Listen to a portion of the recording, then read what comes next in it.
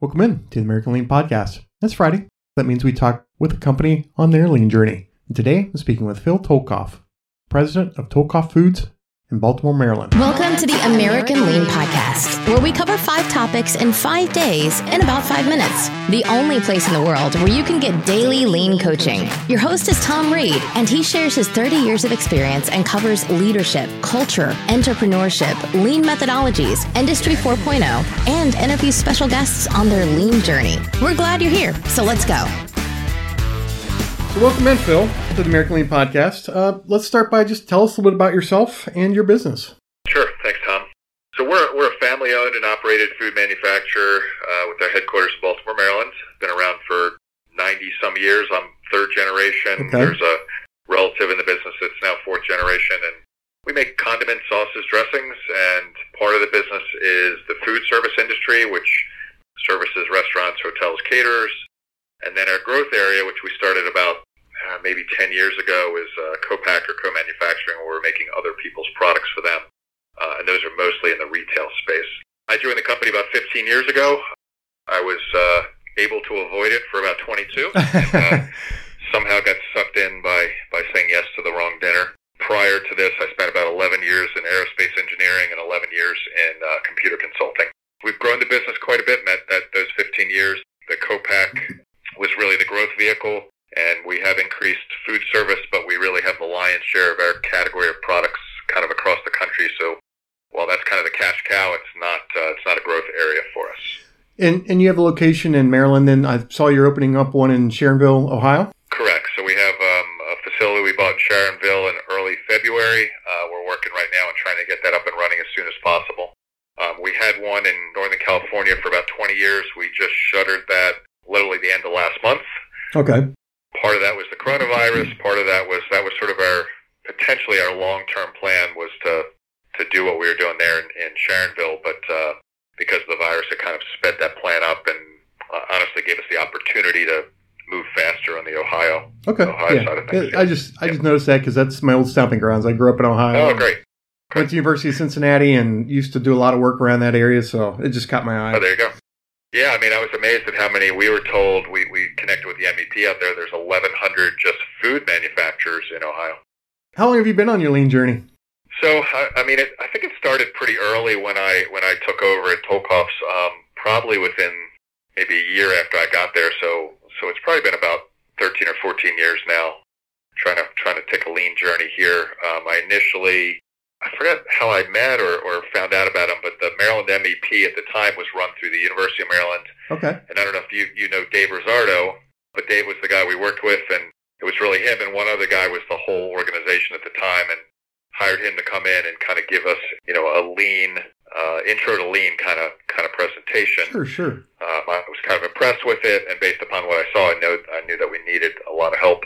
And then we moved on to giving that to all the managers, and then we gave the same training to everybody that worked there. Good. And that was probably the beginning. That's kind of how we got started. Sure. No, that's excellent. It is important to train everybody in an organization when you're beginning a lean transformation so that everybody can speak the same language and understand what you're trying to do as an organization. And it's a smart move on your part. That's how we got started. That was in our original building. We've moved since then, so that was way back. We're on Conklin Street, Brewers Hill, and since then we've moved to a new facility that's about 4 or 5 miles away from there. Okay. So along with that, what were some of the efficiencies or what were you hoping to gain by embracing the lean methodologies? Yeah, so I mean, when I took over, the company had been run for about 18 years by non-family members. They were sort of outside managers that had been hired to run the organization. And while they continued to grow it and make it profitable, they really didn't invest in the business or the people. And I noticed right away that we were doing things just really, really inefficiently. I mean, there was so much low-hanging fruit that, I wanted to go after it. And that's kind of what I noticed right away was just to make things more efficient. We had lots of mistakes going on, and some of them or inefficiencies, and some of them you didn't even know they were there because nobody really tracked anything. So it was sort of like, hey, if you don't know the problem exists, then you don't know there's a problem.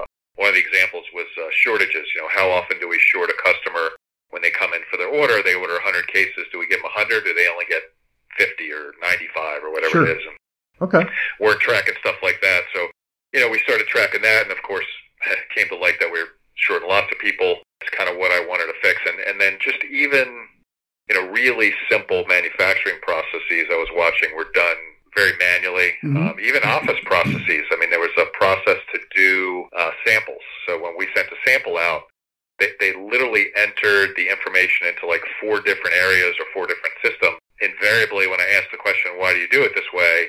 The answer was, we've always done it. Right. That's the way we've always done it. Exactly. So that was the first phrase that I banned from the company was that if you answer me with that answer, you're out of here. But I found that 2 of those 3 things that were entered were 100% unnecessary or redundant. Okay, excellent. And there was just stuff like that all over the place because they had never really worked, on the business. Sure. Nobody was asking those questions. Exactly. As you were on your lean journey, what were some of the struggles that you guys ran into and that you faced? Well, early on it was definitely, management when I first came on board was pretty much what had been there for a long time. They didn't have a whole lot of interest in changing the way they did things, very set in their ways. This is the way we did it. Mm-hmm. It works. Why change it kind of thing? Right. The people on the floor were relatively receptive. When we did some of the training for the intro, one of the interesting things, one of the areas that was sort of the group that was sort of the rough and tumble group, these are the guys that, handle the horseradish roots and wash them and ground them and stuff. And it's physical labor and, it's a tough job. And they looked at 5S and I walked back there and they had taken it up on their own and, hung things up and put locations for where garbage cans were supposed to be. And it was great. It was kind of amazing to see that without their manager directing them to do something in particular, they saw it, they heard it, and they started doing it. So that was great. Yeah, sometimes people are just waiting on that permission, right? Mm-hmm. Yeah, or just a little knowledge, just to say, oh yeah, that makes a lot of sense. Let me go do it. Yeah, and it's on any lean transformation. It usually is not the people on the floor that we have to get engaged and turned around. It's kind of everyone else a lot of times. Yeah, absolutely. So, what do you think have been some of the greatest surprises that you've seen on your lean transformation? So, I mean, I think that was a big surprise to have some people that I didn't think were going to get it or want to embrace it, did it pretty quickly. The other thing is the challenge of constantly having to stay on it and, preach it and things like that. And we still struggle today. I'm not really happy with, where we are now. We're much leaner than we were before, but I don't see the constant strive to keep it going. And that's a management level thing. I mean, while we're part of lean peer groups and we do some training here and there, I don't think we're preaching it from the top and continually pushing it down. So it's been a struggle to make that continue to happen and continue to get better. If my organization were wanting to begin a lean transformation, what advice would you give us? So, I think you got to start with training. If you don't know what you're doing or what it means or what the words are, then you got to start somewhere. So, for me, I think training the managers was the place to start, and then training, the people on the floor was definitely the next step to take. One of our challenges is, lean, a lot of it is oriented towards sort of, and maybe I'm wrong or I'm biased. It's, I'll call it batch processing, right? Where you've got your cell kind of work and a piece goes from point A to point B. Where we're production line. You've got automated equipment that goes from, handling the empty glass all the way to the end where it's completely filled, labeled, capped, coated, and put into a box. But, all the different interim steps to make that happen and to do it efficiently and things are part of lean.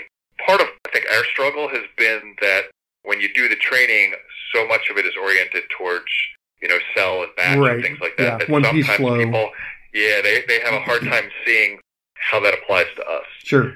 But, all those little teeny things that you can do for lean and process improvement or whatever you want to call it. I mean, I'll give you a quick example. Sure, please. So we used to have a pallet tag, they call it a license plate, that would go on every pallet that had the lot code number for the product and then the product code on it. And we literally took 8.5 by 11 piece of, copier paper, and we'd take a big Sharpie and we'd write it on it and slap it on the pallet and put it in the warehouse, whether it was in a refrigerated or a dry warehouse. Well, our warehouse, we have 40-foot ceilings here, so we go as high as 4 or 5 high. So when you're on the floor and you're looking up at something that somebody wrote by hand in a Sharpie, it's hard to see. So I noticed one of my forklift guys literally had like this kid's pair of binoculars on his, and I'm like, what the hell are you doing? He goes, well, I can't read it. Sure. I was like, all right, well, we're going to fix that real quick. And we created a program computer that's out of the plant, and it would print as,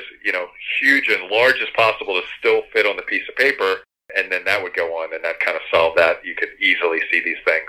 Another thing, we went to a friend's facility, and I think we went to look at the type of forklifts they were using because we were considering using those forklifts. And my VP of Ops came back and said, hey, forklifts look good and stuff. He says, but what I found out was they do all their order picking in the middle of the night.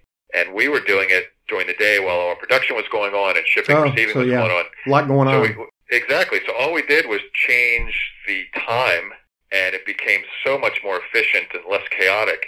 And when we first made the change, of course, these guys were kicking and screaming, and I don't want to work that shift, and blah, blah, blah. And now if you tried to go back, they'd kill you. Yeah. Because they know that it works. So lots of simple things like that really made the work better and quicker and easier for everybody. Oh, that's fantastic. Those are great stories, especially the binoculars. That's cool. That was funny. Yeah. Let's just wrap up. Tell us how we can learn more about Tolkhoff, and we'll call it a day. Sure. So you can find us on our website, Tolkhoff.com. We do have an online store, so if you want to try any of our products, feel free to order there. And I'll tell you that all proceeds, not just the profits, but all proceeds from the store go to 2 military charities that are dear to my heart. Please feel free to do that. We don't have a very large retail presence. That's not our niche, but we've been around a long time, so people know us, and people move out of Maryland and say, hey, I'm in Phoenix now and can't find a horseradish. And that's a way to get it. But, Google us. We show up a lot. We do a lot of social media stuff on Facebook and Twitter and things like that as well. Great. Thank you very much for your time today, Phil. My pleasure. Thanks, Tom. Yep, great talking to you. Thank you for joining us today. As always, we are honored to serve you, and we hope that you and your company are getting a little bit better every day. Please subscribe, rate, and review this podcast, and share it with others in the lean and business community. If you'd like to turbocharge your lean efforts, please visit us at AmericanLean.com.